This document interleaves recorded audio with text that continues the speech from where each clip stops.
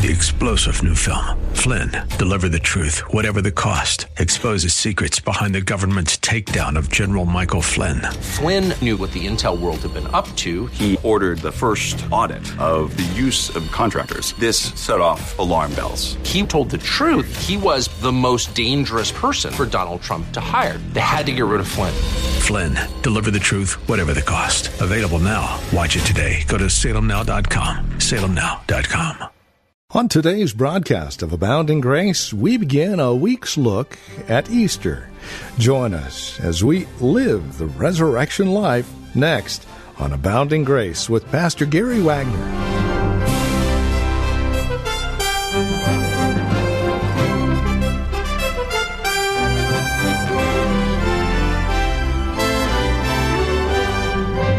As weeks go throughout the year, this is a very special one, Easter week. The whole week leading up to the death, burial, and resurrection of Jesus Christ.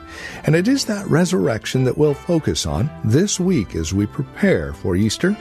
Today we begin in 1 Corinthians chapter 15, verses 1 through 34, living the resurrection. If there is indeed a resurrection, if there is a gospel, then we should be living like it.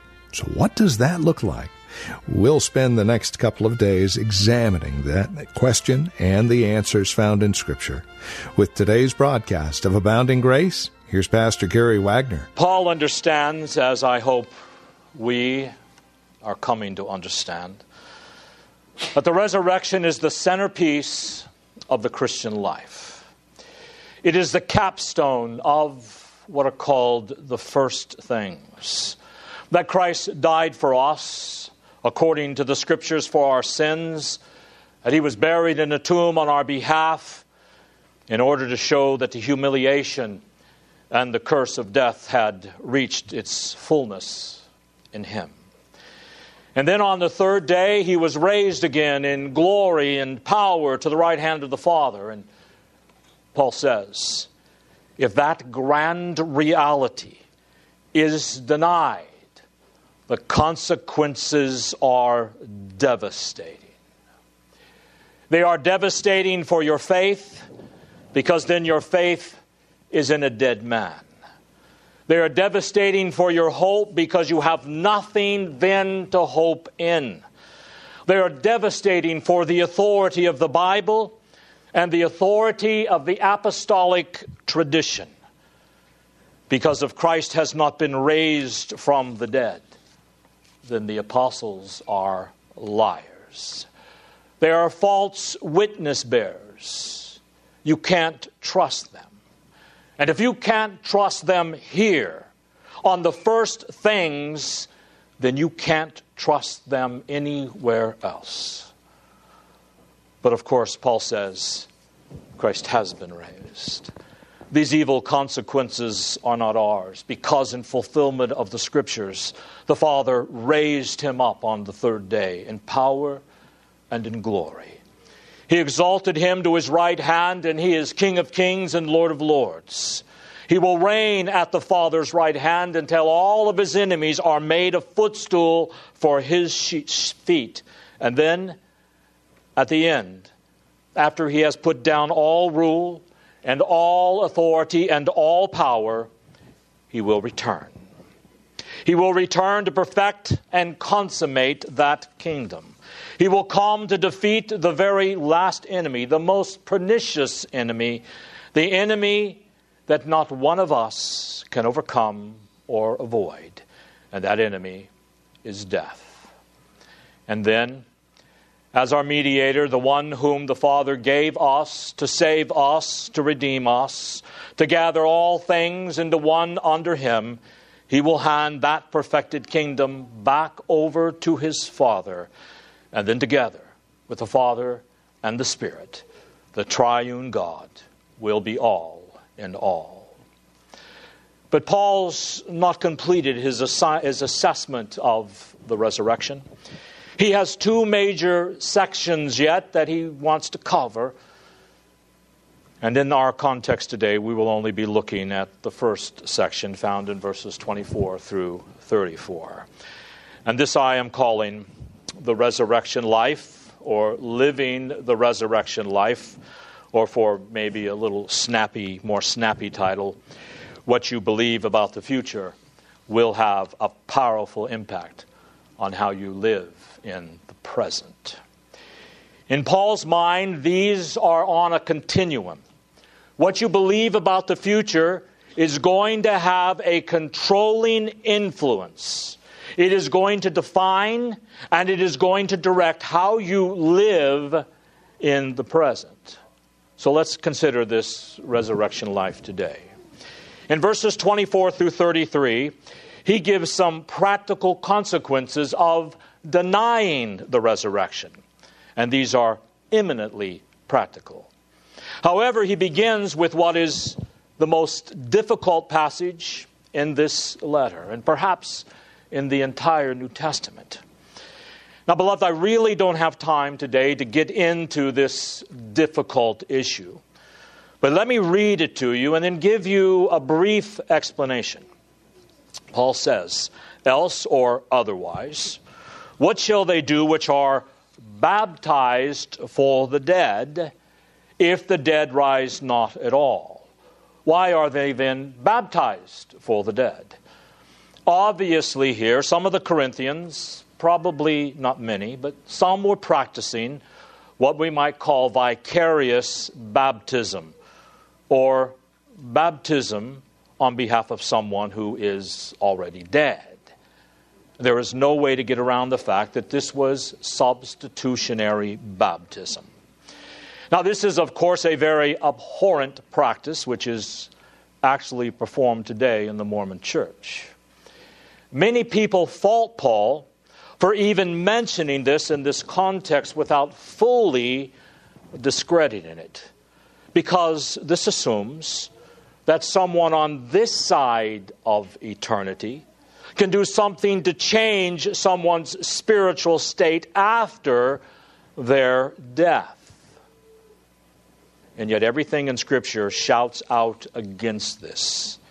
Baptism is connected only to personal faith or the faith of the parents in the hope of future faith of a child.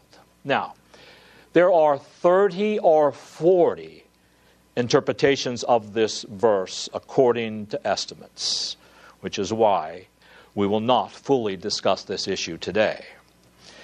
Paul does, as a matter of fact, correct this practice later on. But he uses this here to make a very powerful point. Whatever the resurrection of the dead means, why are you doing it if there is no resurrection? So Paul brings up their practice of baptizing for the dead to say, why do it? If the dead are not raised, it doesn't matter what happens to the dead, and you can't do anything for the dead by being baptized for them, because baptism is always done in light of the future resurrection and full salvation. If the dead are not raised, why do you do it? It doesn't matter. It is absolutely pointless, a worthless practice, which, of course, it truly was anyway. But Paul then moves to things of more substance in verses 30 through 32. Verse 29 says, if there is no resurrection for the dead, why baptize for the dead? And then verses 30 through 32 teach, if there's no resurrection, why suffer for Christ? In verse 30, Paul says, why stand in danger every hour? Paul's bold, uncompromising stand for the gospel got him into trouble. A lot of trouble. Remember his list in 2 Corinthians, and I also believe it's listed in Galatians. He said, 3 times I have spent a night and day in the open sea. I've been beaten with rods twice. I've been left for dead. I was bitten by a snake on Malta. And he says, why go through all this? Why stand in jeopardy every hour? My life hanging by the slenderest thread if the dead are not raised. You see, if there is no resurrection, The motivational heart of cheerful suffering and Christian courage is literally ripped out.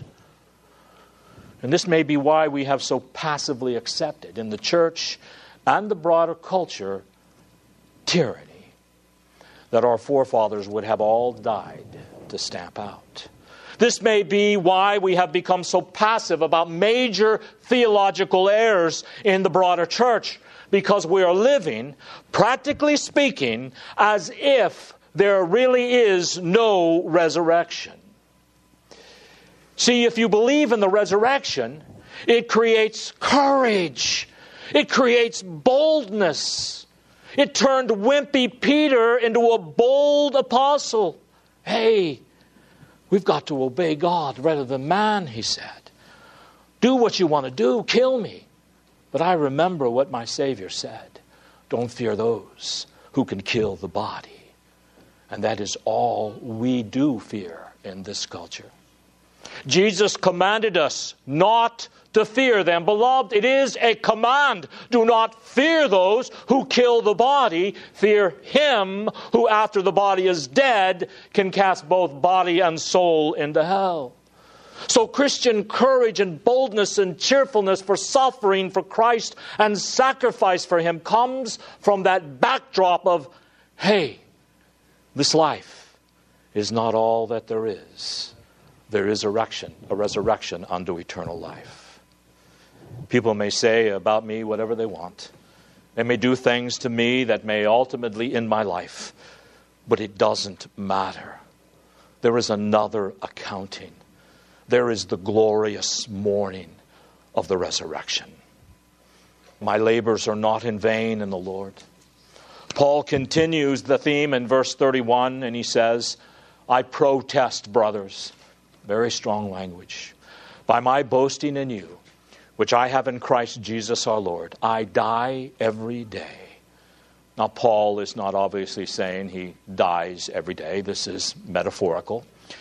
He is saying, I carry about in my body the dying of Jesus every day. And he says, I'm not going to give up on the resurrection because I have labored and I have suffered for your faith in prayers and watching and sufferings and tribulations and hardships. I have done all of this for your sake, and I boast in you before Christ Jesus our Lord. But Paul asks, why do all of this if the dead are not raised? Why?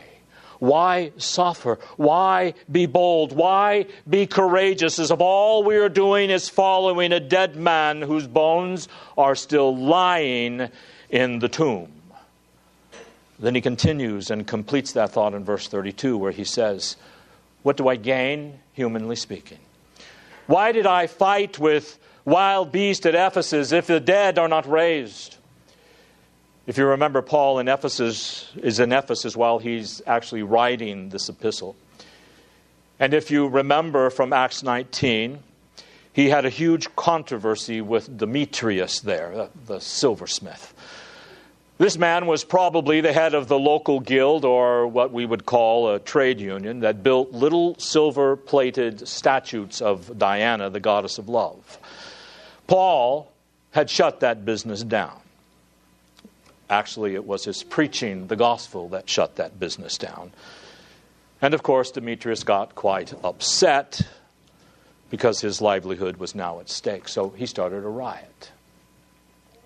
Now, Paul was taken by them. And I doubt here that Paul actually means he was thrown to the lions by these people. There's no record of that in Acts 19. And Paul was a citizen of Rome, so he could not legally be thrown to the lions. Again, I believe this is another metaphorical reference, like I die daily. Wild beasts. Now, what is the reference to this? Paul did armed combat with the devil. In Ephesians, Paul said, we wrestle not against flesh and blood. Wait a minute. Paul, you were wrestling with Demetrius. He says, no, I was wrestling with the devil. Demetrius was just the front. Demetrius was just the occasion. This was part of the deeper battle against the forces of darkness and idolatry and immorality and wickedness. But beloved, do you get the point? Paul says, why do you do it at all if you don't believe in the resurrection?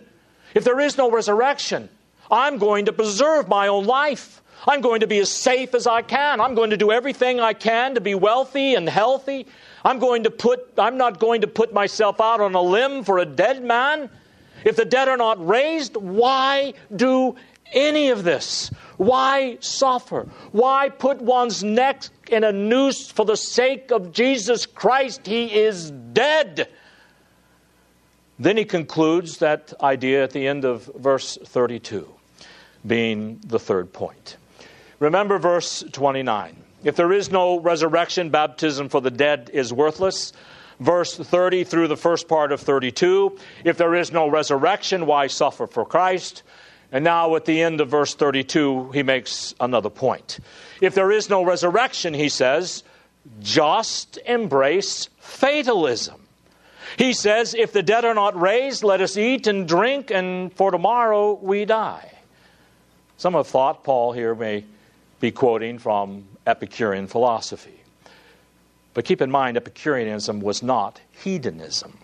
That was a later abuse of Epicureanism. And I'm sure some of the Epicureans fell into that. But their main philosophy was a little bit of cheer, a little bit of wine. The finer things of life were to be my pursuit. But don't do too much immorality, because that could then hurt your body. And in many respects, the Epicurean philosophy is a lot superior to our American philosophy today. But Paul's point is, if there is no resurrection, all there is this life. That's it. Now, of course, in our day, the materialist would say, all right, all there is this life. But let's ponder that for a minute. All there is this life. I might have a good deal of money, but I can't buy happiness with money. I may have had some flings and liaisons on the side, but ultimately they haven't been satisfying. And after I live maybe 60 or 70 or 80 years, and that's assuming I had at least the means to sample the so-called pleasures of this life, I'm going to get sick and I'm going to die. And if I live long enough, everyone around me that I love are going to die, and I'll be all alone. So you see, even from a materialist perspective, if all there is this life, there is nothing there. Living is just as good as blowing your brains out, which is interesting, because that is one of the reasons suicide is on the rise in Europe. Atheism and suicide go hand in hand. So Paul is not saying, oh boy, let's eat and drink, and then we won't have anything to worry about anymore. Paul is using this to say it is a miserable, empty way of life. But if there is no resurrection, you may as well choose it, because really there is no other life out there for you. If this kind of life is all there is, you better make the best of it. You know, no holds barred. Anything goes. In verses 33 through 34, he gives the moral imperative of the resurrection. You see, Paul kind of changes the gears here just a little bit.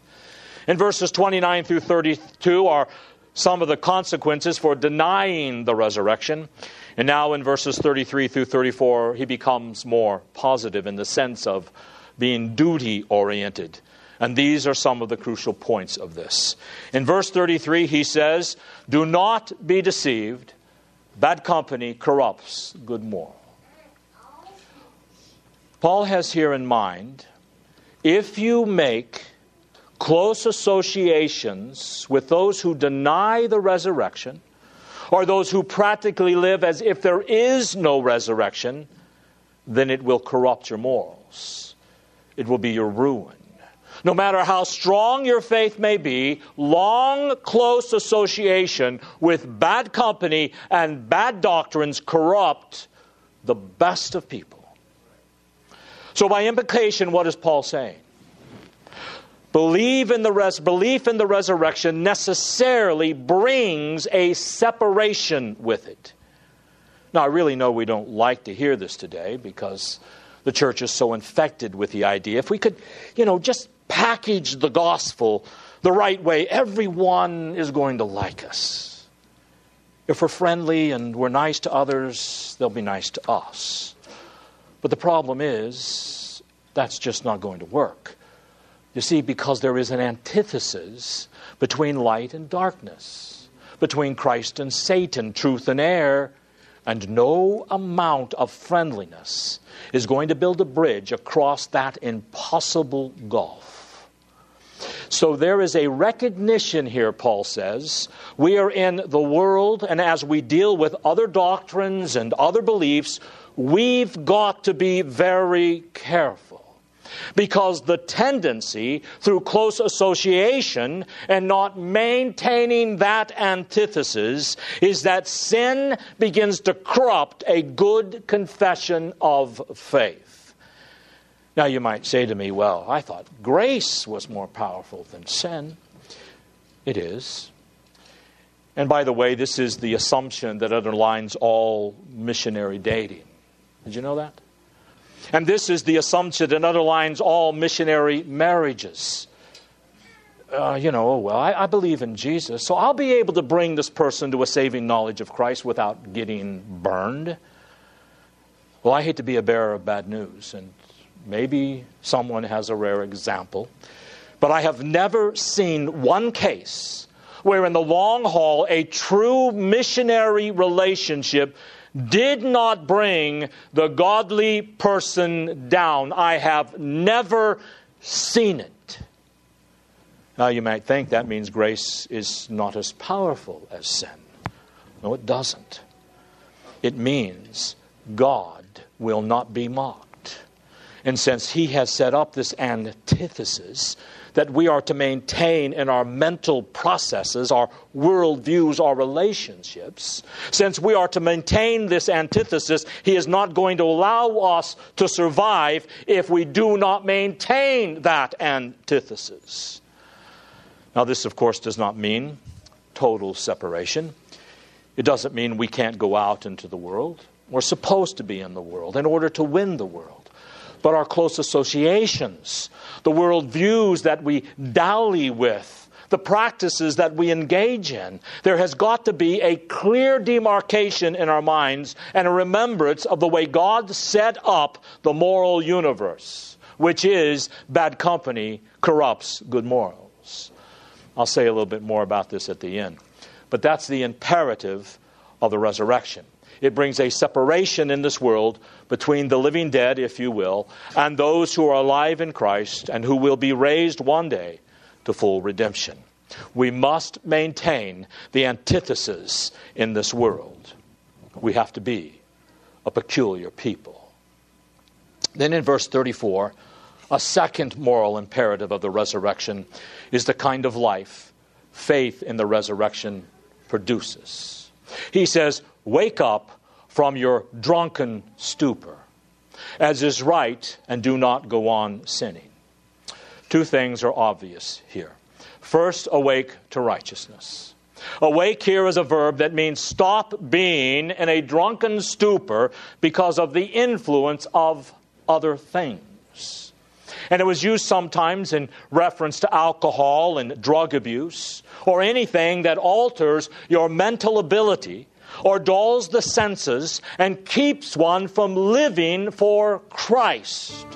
Paul says, awake from it. Get over it. Put it away, because a new era has arrived, the era of the resurrection.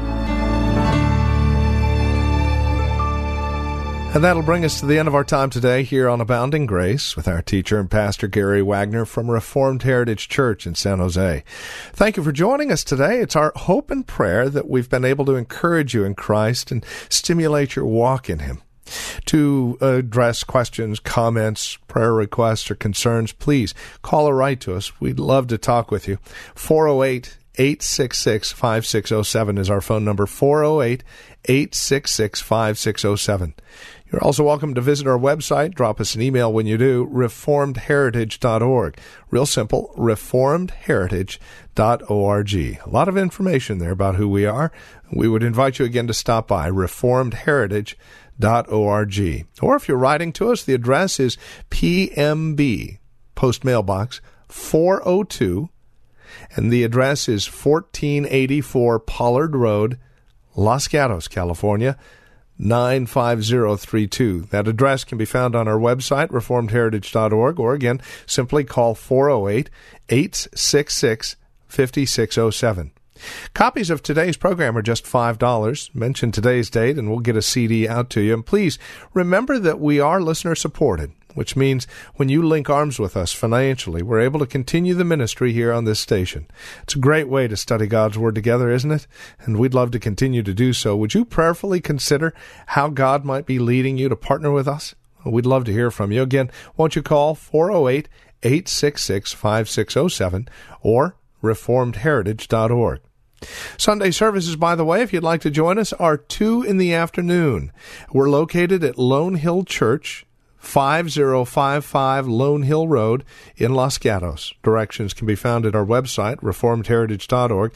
Again, Sunday services are at 2 p.m.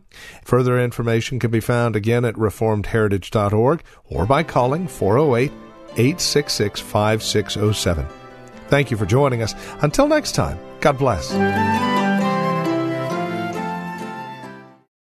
3-star General Michael J. Flynn, head of the Pentagon Intelligence Agency, knew all the government's dirty secrets. He was one of the most respected generals in the military. Flynn knew what the intel world had been up to. He understood its funding. He ordered the first audit of the use of contractors. This set off alarm bells.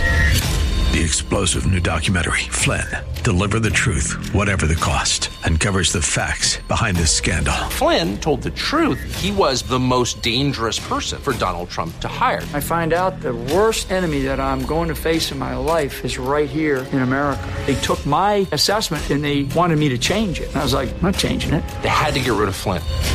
With in-depth interviews, archival footage, and never-before-seen personal records of the man behind the headlines. I just felt like I was drowning. Flynn, Deliver the Truth, Whatever the Cost. Available now. Watch it today. Go to salemnow.com. salemnow.com.